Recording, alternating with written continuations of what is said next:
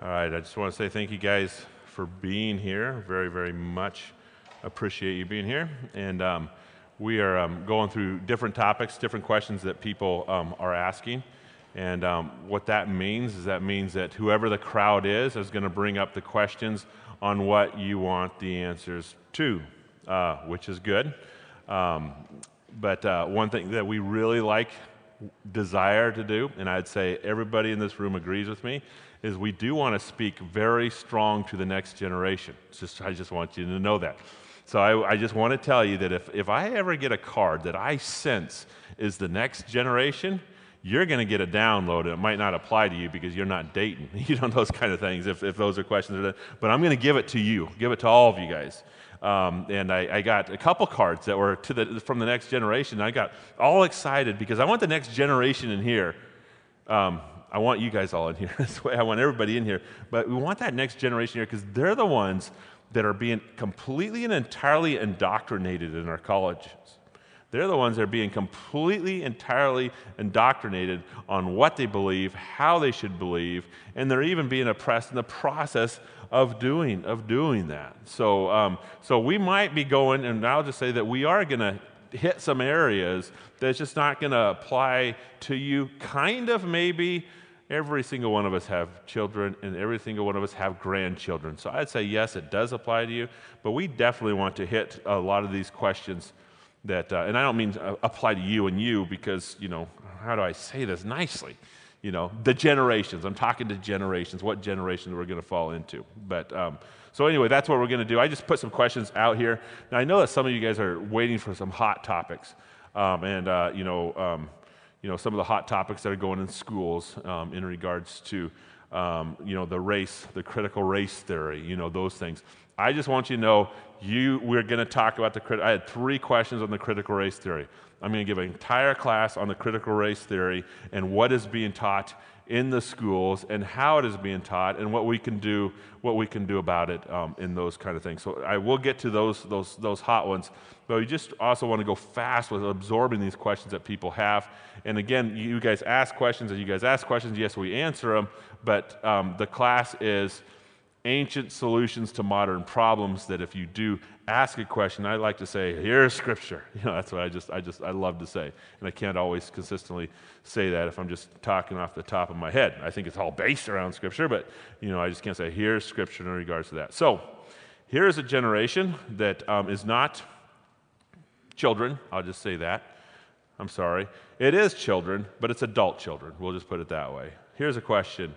Should we care for our elderly parents? So when you're looking at this, yes, it's a child, but this is an adult, and it can be an adult for 40 years old, 50 years old, 60 years old, 70 years old, 70-year-old. Should we care for our 90-year-old, parent, as things are coming in those things? So this is what we had last week that we never made it to, but to read the passage right from Scripture to see what it says.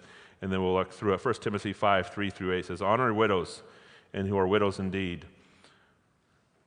But if any widow has children or grandchildren, they must first learn the practice of piety in regards to their family and to make some return to their parents. For this is acceptable in the sight of God.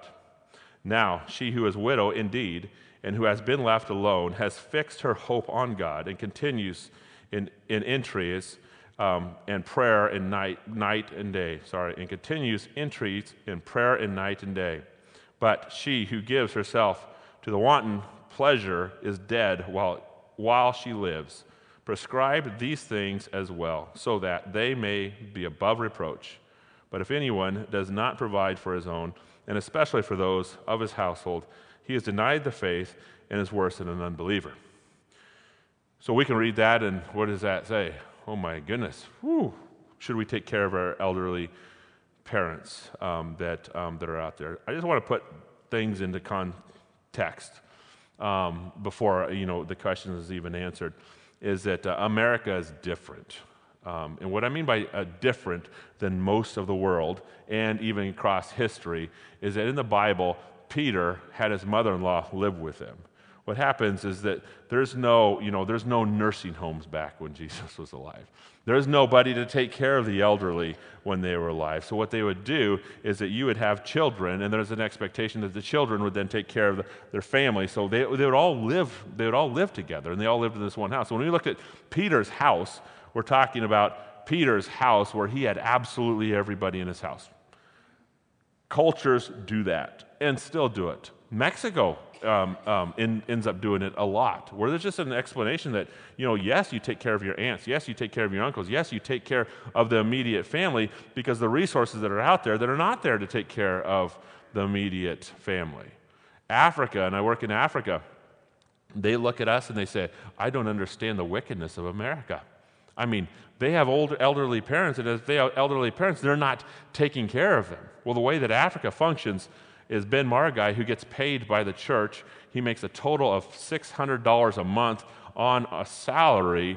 That's not his salary. His aunts, his uncles, his family all know that he makes that, so they all show up at his door, and there's an expectation that that is all distributed, and taken care of. I mean, that's how aggressive Africa is right now, 2021, in regards to you take care of your family. That's the culture. That is the culture that is there. So when I say that America, I'm just talking about culture. America is different than a lot of the rest of the world, because we all have the understanding of what we should be doing or we're not doing or not in those things. As we're taking, what resources do we have out there, and what are we dealing with? We have to talk about the resources. We have to talk about what we deal with. If you read this passage, you will say your parents should be taken care of. And you can go through it and say, okay, this is what is being said. But I do want to put it in the context. In my opinion, you don't have to agree with me. Put it in the context of our culture. Put it in the context of our time. Put it in the context of the entire Bible, the entire Word of God. And just put it in the context of taking this passage and then coming to a conclusion. Do we take care of our elderly parents? So one thing that I just put in our notes is that, are you in agreement with your mate? They live in a world, Africa lives in a world where you don't necessarily need to be in agreement with your mate, because there's a dominant male society. The male does what exactly he is supposed to do. And then you got the male of the family, but then you also have the male dad, and the males get in there. And yes, there's a lot of conflict that does take place. I believe that the Bible is very strong that you are one flesh, and if you were going to go to the mission field and you say, God told me to go to the mission field, I would say, does your mate agree with you? Because I would say, if your mate doesn't agree, this is just me, you could disagree with me. If your mate disagrees with you, maybe God didn't tell you that you need to go to India. I just think that we're so close to one flesh that it does bring an understanding of when we do reflect to our mate, should we do this, should we not do this? I think it carries power. I think it carries strength, because what happens is that Satan will do anything to make that one flesh just rip to shreds.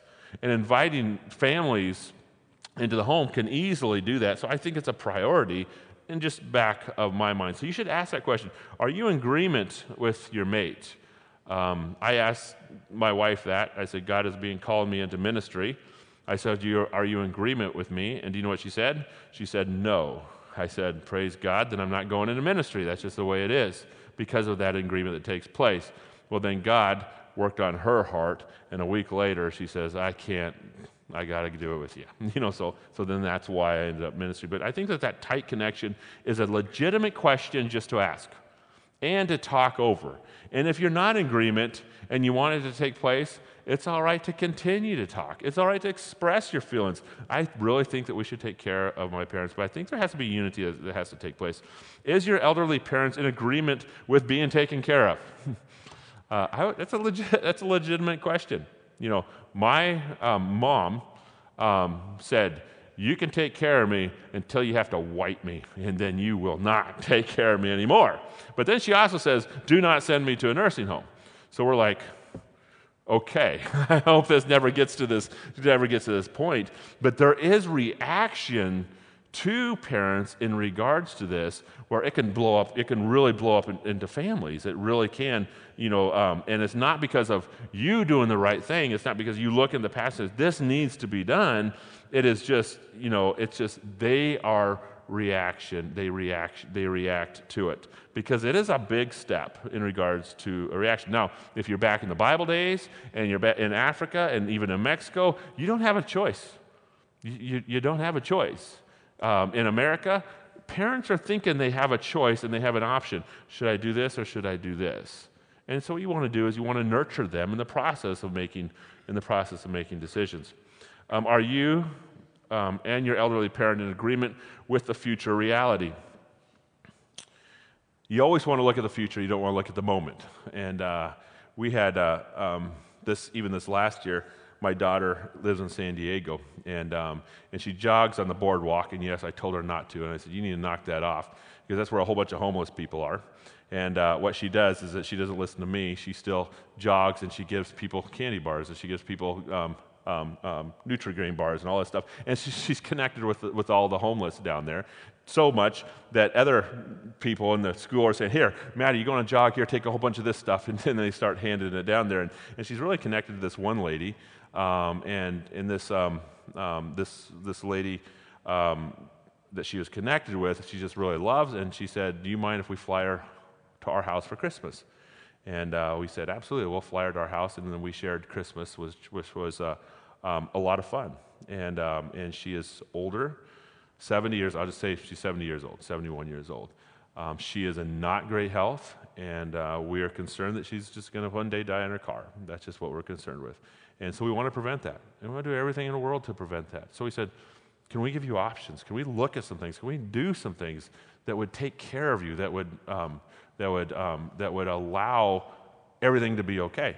And so, she did say yes, but she had all these things that were very, very powerful and strong. Don't do this, don't do this. This is going to take place. It's all these things. And so when you start looking at the future, just like we just said, we'll probably take care of you until the end.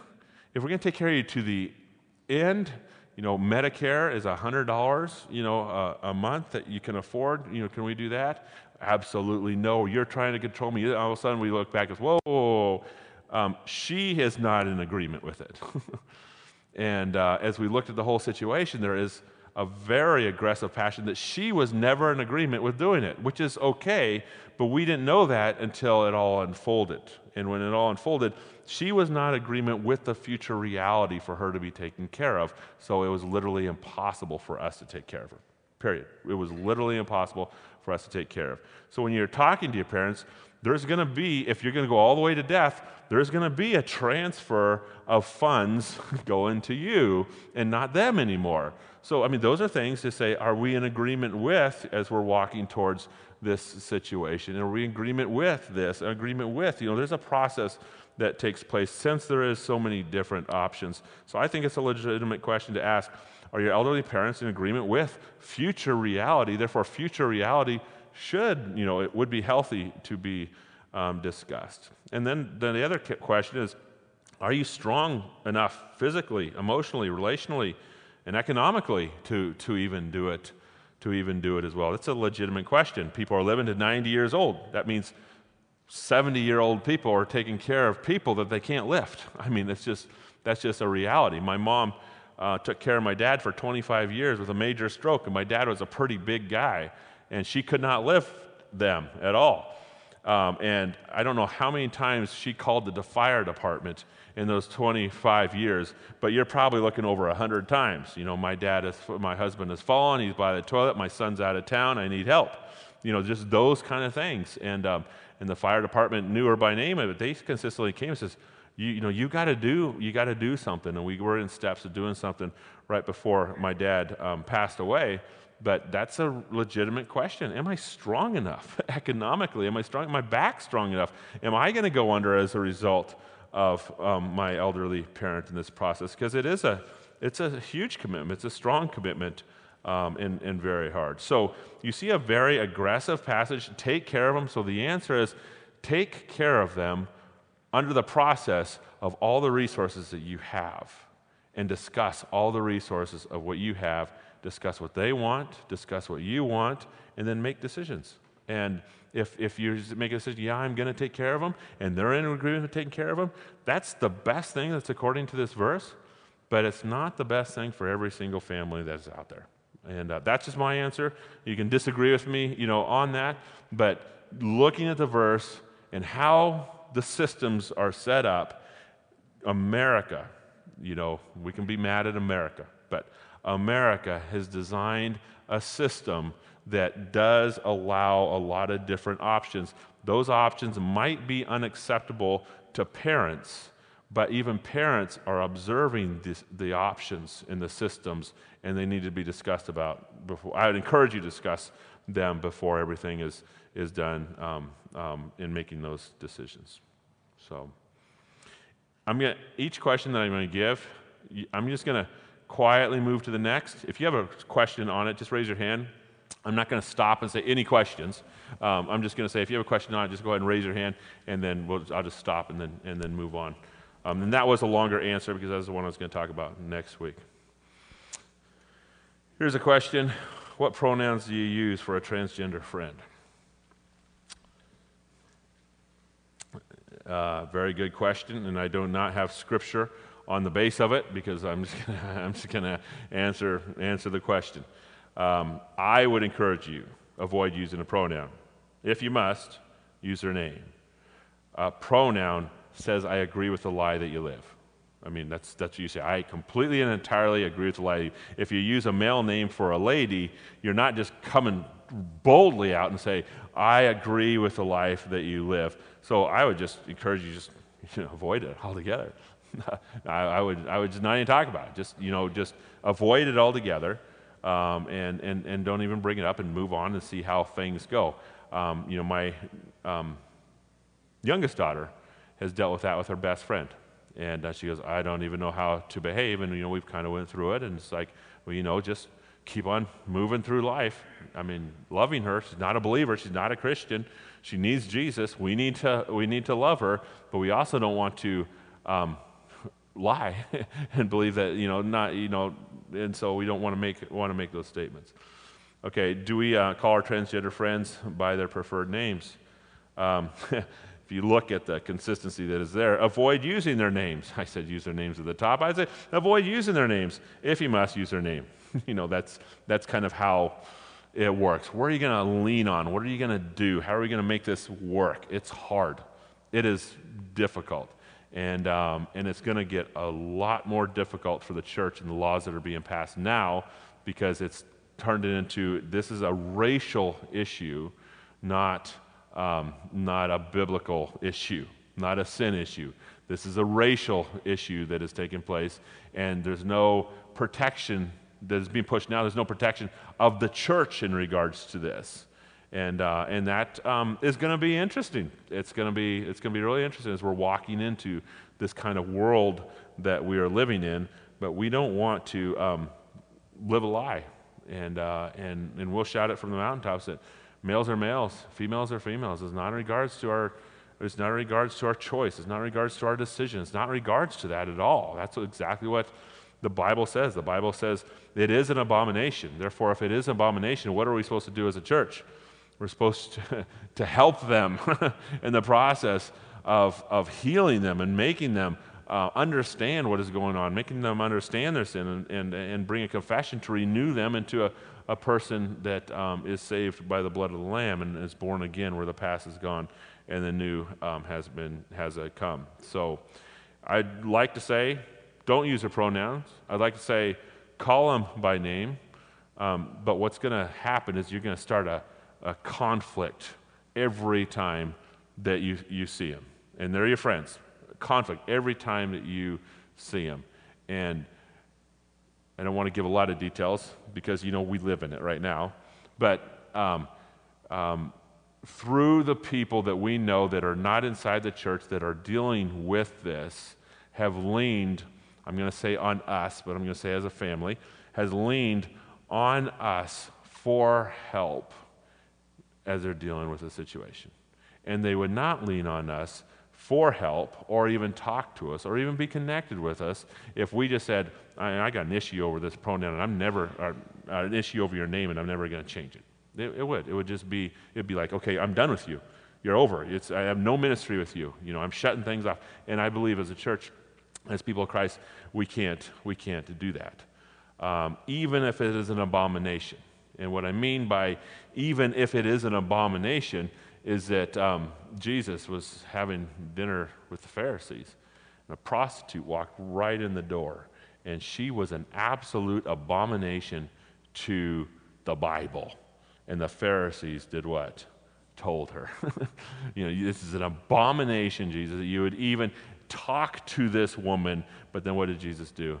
He talked to her. He healed her. He saved her. So we can say it's an abomination, and that's going to be our drive. That's going to be our passion. It's going to be our mission. And we have Scripture to produce that. We have Scripture to show that. It's abomination. Keep everybody out. Keep everybody, those things. But when Jesus, he wasn't shocked over sin.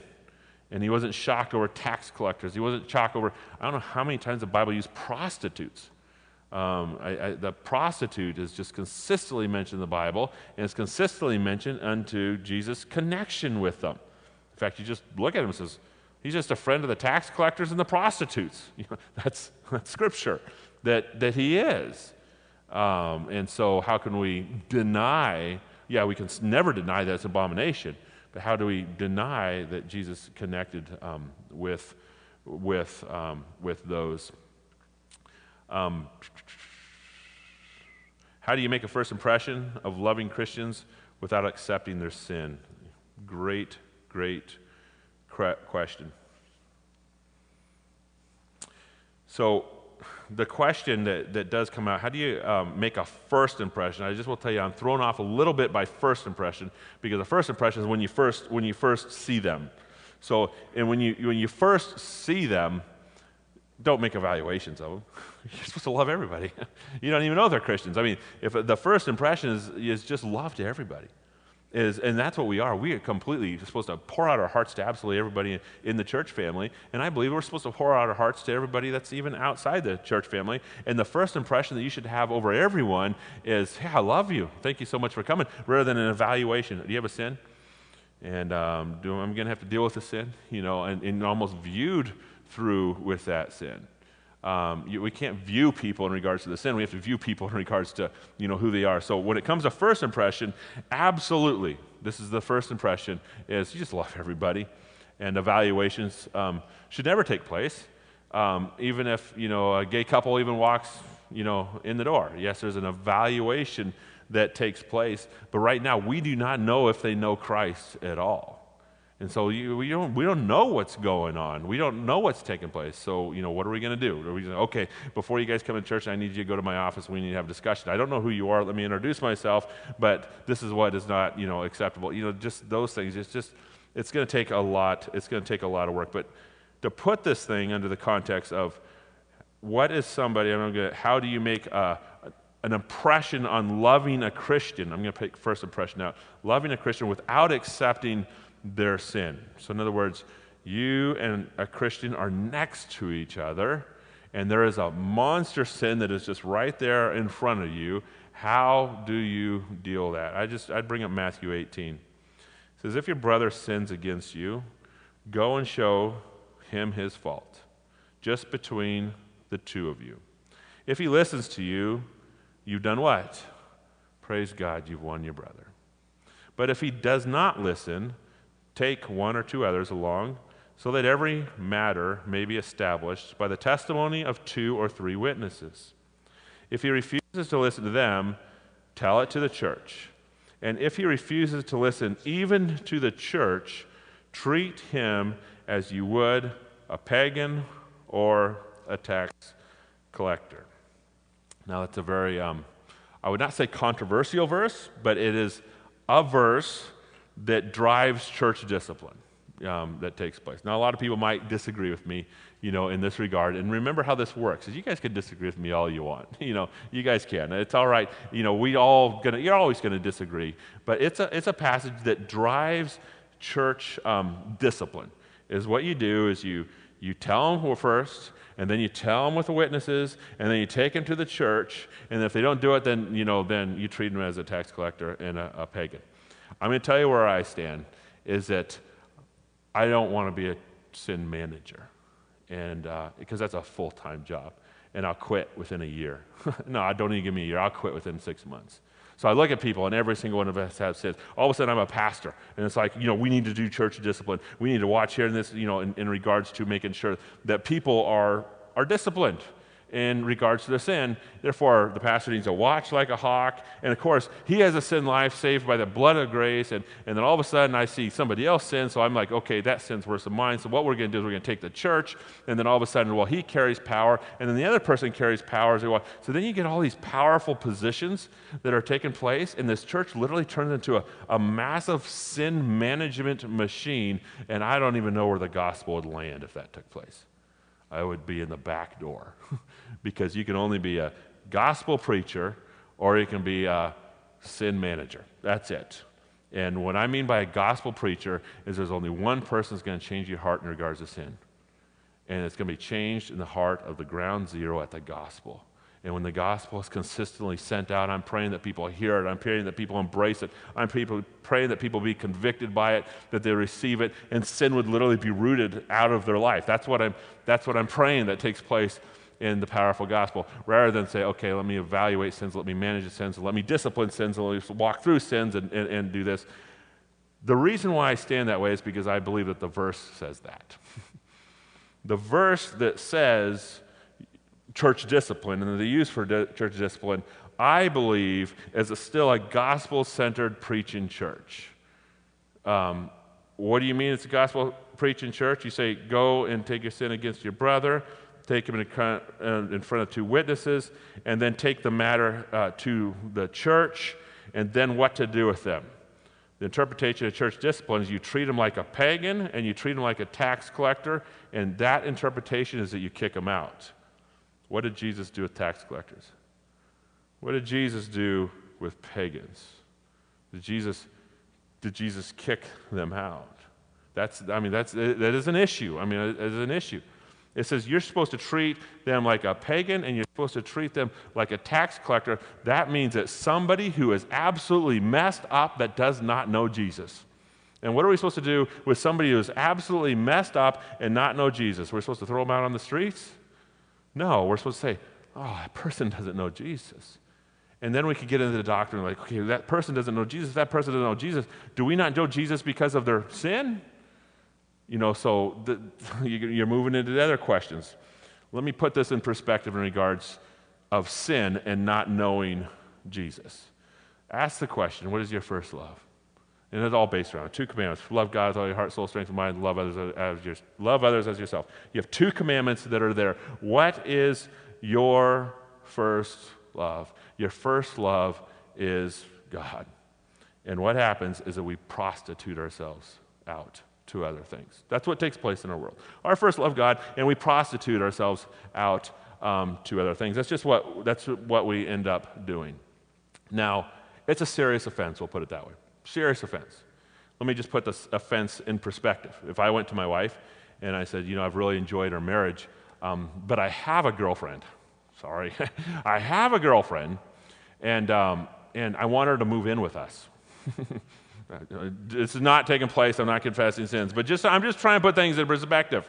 I love you. Thank you for the 25 years of your marriage, but I have a girlfriend, and I want her to move in with us. And I wonder if you would be able to accept that. What would take place with my wife and my relationship? Just ask a basic question. What would take place? It would be on the rocks.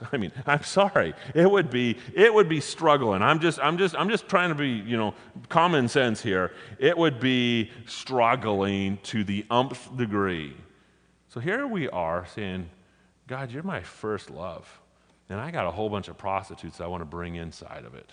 And I want to put those prostitutes in with you. That's exactly how Scripture, we're the bride of Christ. This is how Scripture works. I want to take all these prostitutes, and I want to bring them in with you. And then all of a sudden you hear these words go through Scripture. I am a jealous God.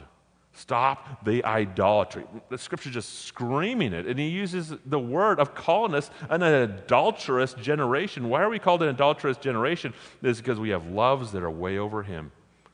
And since we have loves that are way over him, we're asking him to allow us. I got to watch out what I say because, just as aggressive, to literally be in bed with us. I'm looking at God. He is my life. He is my king. I'm his bride in regards to the bride of Christ. And we have this relationship, and we demand God to accept our loves over his relationship. There is going to be a relational struggle with you and God. I just want you to know if that takes place. Therefore, what should you do? We as a church should go to people and say, there is something that you are accepting, and I'd use the passage, there's something that you're accepting that is wrong. Then go in between the three witnesses and say it's wrong, and then literally say, the church says it's wrong too, for the purpose of saying your love is triumphing way over Christ, and you have chosen it over God, and we want to help you get out of it. Choosing to love over God is dangerous, deadly. It's exactly what Judas Iscariot did. He was the money collector. And as he collected money, all of a sudden this money comes his way. He's walking right next to Jesus. He is saying the gospel to all the people on the streets. He is Jesus' disciple. He's the man. Judas Iscariot is the man. But little did everybody know that he was a money collector, putting a lot of money into his pocket. And one day, that money was threatened. It's when Mary Magdalene came in with after the death of Lazarus, and came in with that oil and dumped it over Jesus. And when he dumped it over Jesus, it just made Judas just completely pop. What did he say? He said, do you understand how much money that is? Do you understand what you just did? That money could have fed the poor, meaning it could have gone into my pockets. His loves were all of a sudden threatened. And when his love was threatened, what did he do? He went in beast mode. And he says, just give me money. I'm selling you Jesus. I'll give him to you. Because Jesus was not his first love. And as he walked for 3 years, he had a love on top of it. And then all of a sudden, we're threatened. There's going to be a threat. And we're going to choose, just like Judas chose. And as we're looking at choosing, we got to ask the question, what is our first love? Because Christ has got to be that center. And people are living with other prostitutes with Christ. And we as a church, it's all right to say, I want Christ to be your first love. I want Christ to be your first love. And your first love with Christ is threatening because you're choosing completely something contradictory to the Word of God. So that's how I perceive how things take place in regards to sin. No, I don't want to be a sin manager. I want you guys to find a love. And I want Christ to be your first love. And then you know what? If that takes place, nobody needs to be a sin manager. Why? Because everybody will be growing into pillars of people who love Christ and rooting sin out of their life as a motivation of the Holy Spirit that's inside of you, being a believer and having the project and having the process done. I'm going to move to the next question. You guys can ask questions if you guys want. Oh, okay, question. Thank you so much. I'll give you a microphone 1 second. I'm sorry. Okay. We want to hear the question. I was just going to be super loud, but because I agree we shouldn't be sin managers. We have enough on our plate dealing with ourselves. But in this verse, when it's saying, if your brother sins against you, so what we're talking about is mediation and how to deal with conflict with people, and that we, contrary to what's most comfortable, to go to other people and complain about what happened to us, that it's telling us you first have to go to them, because that might be enough. Usually when we go and say, well, it really hurt when you lied to me about this, that might be enough. Absolutely. And if there's no response and you still need mediation, you need your witnesses. And if there's still no response, then you go to the next authority, which would be the church. And I would agree with that. And we can take that in complete, looking at that word you, that's exactly what the verse is traveling through, and it is there. If a brother sins against you, this is what you end up dealing with it, so there will be unity in the body of Christ. It does not give a lot of explanation in regards to you, and give very specific an explanation. And I would maybe I'm stretching a little bit, but I would stretch it. If your brother sins against you, a sin against me is a sin that they do. They're all against the church. They're against the body. They're against Christ. They're against everything. So when somebody sins, people literally pay. And so for me, if I am, I would say that the way that I would take it, if I'm a friend with somebody who is transgender, and that person I live with, or not live with, but walk with, talk with, I would take an offense at it as a result of their sin that has taken place. I would stretch it that when we sin against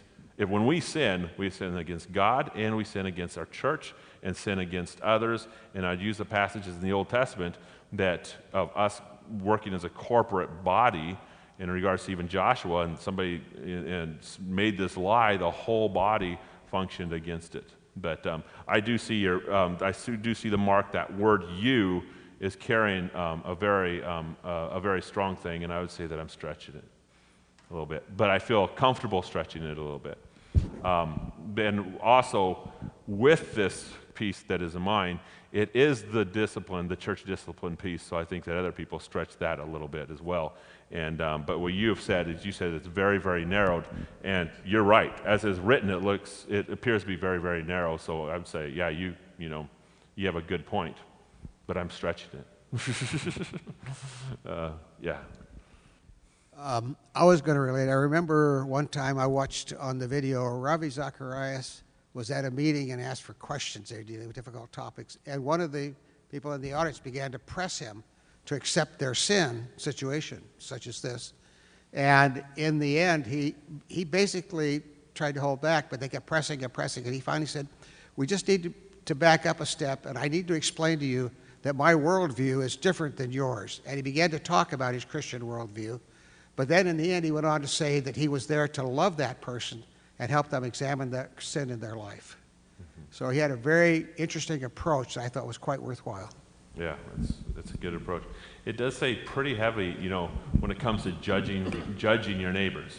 If like I've mentioned before, that if I judge you, it doesn't put me up here and then puts you down here. And then I, say, these pieces, and it says, take the log out of my own eye before I start throwing stones and taking slivers out of other people's eyes too. Is that we have a gospel that gives enough life that we don't have to intervene in every corner of people's life to give them life.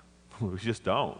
I mean, the gospel that was proclaimed in the book of Acts changed people's lives, completely, entirely changed people's lives. And even in the process of it changing people's lives, sometimes it was not even immediate. Now, this is going to go into another area that's like, oh, what are you talking about? But if you look at the letters to Corinthians, 1st and 2nd Corinthians, that was a church that was struggling with a lot of moral issues. And as they're struggling with moral issues, Paul writes them and says, knock it off. This is how the pagans do it. You guys are a new body. You guys are absolutely different. And so he is grieving over them, making strong statements, saying, you guys need to stop this, with the purpose of the gospel getting in the center of them, of those churches changing in those things. So I do agree with that. The power of the gospel is like, what are we going to do? Are we going to try to get in the corners of people's life to make them alive and to make them love God more? Or are we just going to shout from the top of our lungs, this is what Christ has done to a loser like me, and it's that gospel that has saved me, and we're all messed up, and that gospel, if it's the center of your life, it will drive you a right, healthy, strong direction. And that's how I function in my mind in regards to that. So I definitely agree with you here. The differences between being a Christian and being part of the Latter-day Saints. So I'm just going to answer that question because it can be answered. As a whole of Latter-day Saints, non-believers, Muslims, Mormons, the entire world, I'll just say there's a separation. There's a separation between Christianity and there's a separation between the entire world. In other words, the entire world. So we'll ask the question, what is that one separation? Just give me that one separation between Christianity and every Christianity in the sense of everybody going to heaven and everybody not going to heaven. What is that separation? This is what I'd say. Who is Jesus and what did he do? That's it. That's the only question I would ask, and it puts everything into perspective, because this is the argument that separates Christianity from all other religions, from everybody, is our view on Jesus.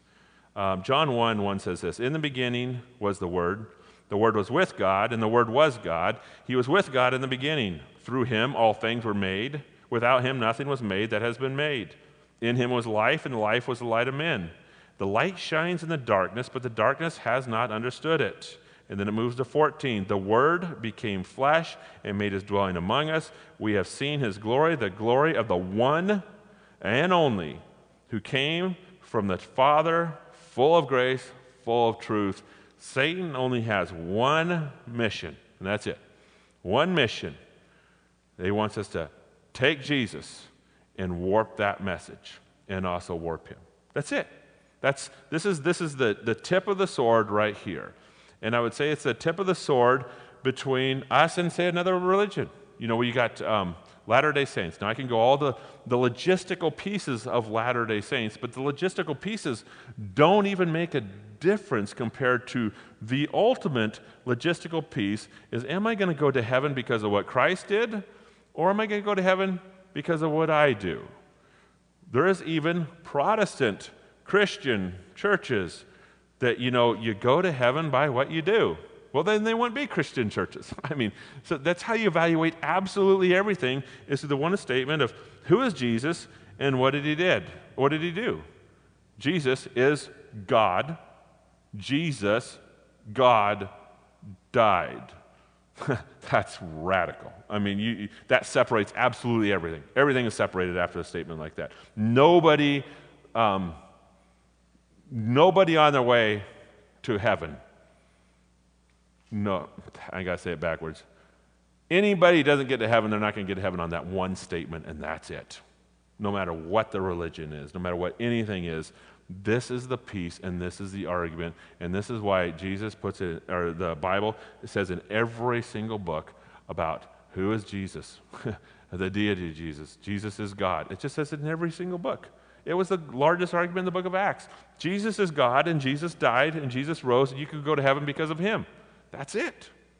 And every single other religions that don't believe that, that's their mark. They could have a whole bunch of fluff, a whole bunch of stuff, but if they don't believe that, that's their mark. And if a Christian comes in and says, Mike, I really don't believe you that Jesus is actually God, I would just literally say you're not on your way to heaven. I'm sorry, just say it.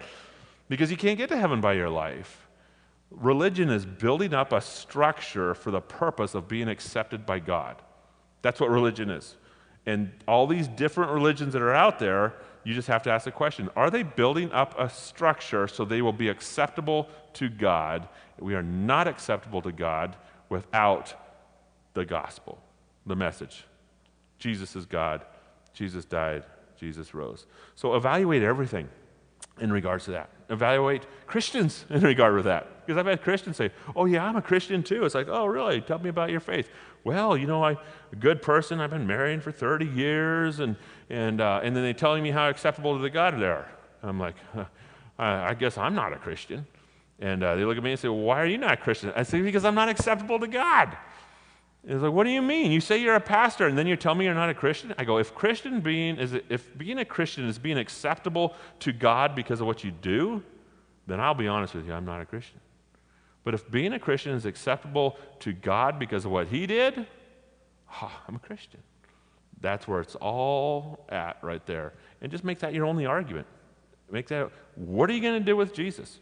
You start playing around with the virgin birth, you're starting to play around with salvation message. You start playing around with, you got to accept Jesus, but there's a lot of work that needs to be done. You start playing around with the gospel message. So I would just say, point it really, really sharp right there. And this is the answer to all religions, atheism, the world, everything. What are you going to look at in regards to who is Jesus and what did he do? And we know that answer, right? Jesus is God. Jesus came to earth, lived the perfect life, died on the cross, putting all my sins on his shoulders, went to the grave, and now he's going to prepare a home for me. Because of that, I can be saved. That's Christianity. Questions? Can a Mormon date a Christian? The answer would be no. And it would just be we can say yes, but you're just going to go into a relationship of absolute destruction. I mean, a relationship of absolute annihilation in about every single corners of your life. And the reason why is because Christianity touches every single corner of your life. It just does. When you become a Christian, it touches your worldview. It touches the way that you view how the world was created. It touches the way that you raise your children. It touches the way that you respond to your mate. Christianity carries a power to touch absolutely everything about you. And if you're not a Christian, the world and sin is going to touch everything that's the opposite. That's the opposite of it. So you and your mate will literally travel this way.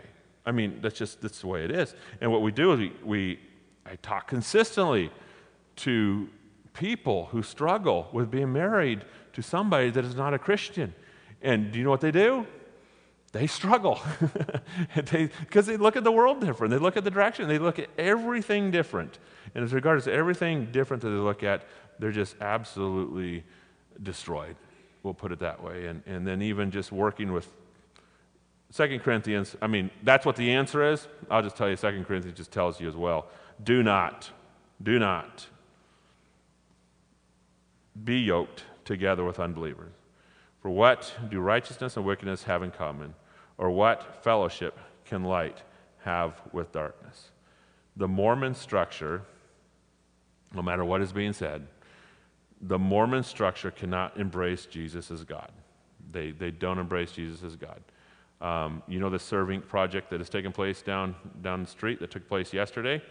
It was something that JBC started in 2010.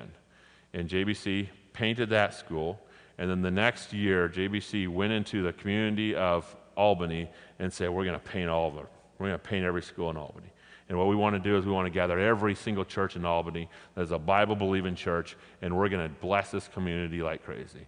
And so here's the next 2 schools we're going to get painted. We're going to get this painted and this painted. We're going to do 2 in one day. And I looked at my notes. We had 800 people show up the day to paint 2 schools within 6 hours. That's what the goal was. All organized, all taken care of. The church as a mob showed up and got this done. Well, guess who showed up and says we need to be leading part of this project? The Mormon Church. So then we have to think of, well, wait a second. What is the church? What is the church? Because we're doing this project and the church is being seen, and the Mormon Church says we will be in the center of it.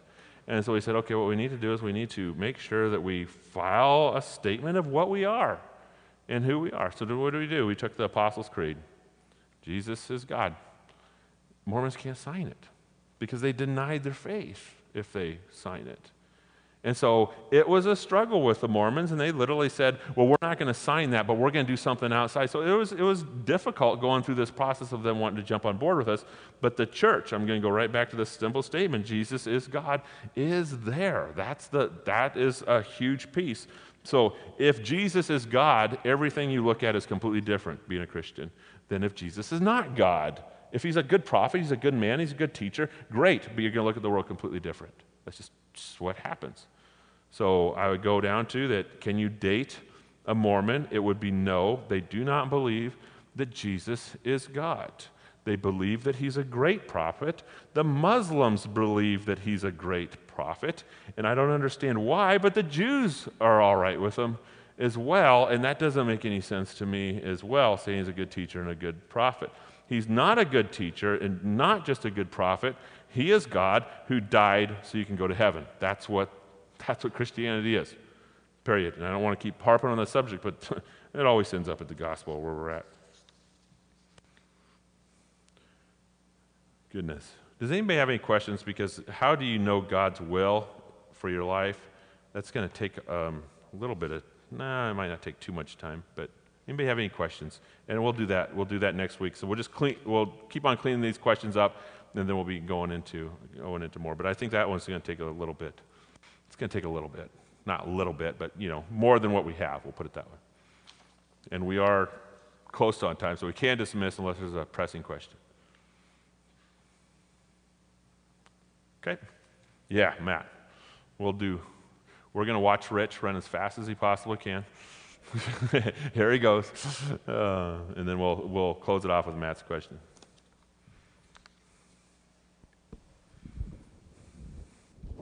The thought occurred to me, and this is purely hypothetical, of course. You said, can a Mormon date a Christian? What about, let's say someone had a child that was looking to marry someone, and it was like, well, the person's not really, they're not really a Christian, but I think they could be made a Christian. Is it okay to marry that person? I would say no. That's what I mean. I would say no, and I'd say this is the reason why, is because it's impossible for you or anybody else to change somebody. And whatever you say does not carry the power to change somebody, but whatever God does carries the power to change somebody. So what you say and what God does is salvation to that person. So what's going to take place there is that, we might try to, and I would, even in talking with a relationship, I just say, you know what, I can't date you, I can't marry you. I mean, I just tell you we're on two different pages. And I would discuss that. Why? Because they need the gospel. And then after if they receive the gospel, I would date longer. I mean, I would just expand it out, to see where those pieces are. We have a guy in this church. I'm looking around. Hopefully he's here.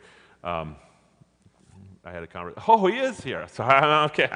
Can I tell you a story real fast? I knew you'd give me a thumbs up because I know he is. But it was the same thing. I was a Mormon, and I struggled. And as I struggled, my wife and I struggled together.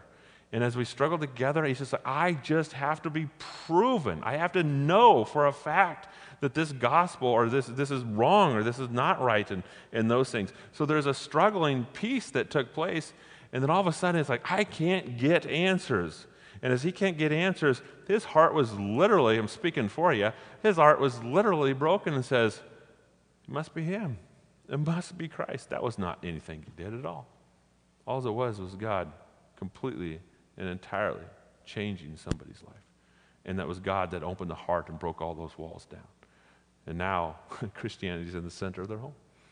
And sorry I didn't mean to just throw you that story out. I won't tell your name because I'll just tell you because it was the most awesome breakfast I had to watch the power of what Christ does to people. And it's so cool. There's a message, and that message has got to penetrate the heart.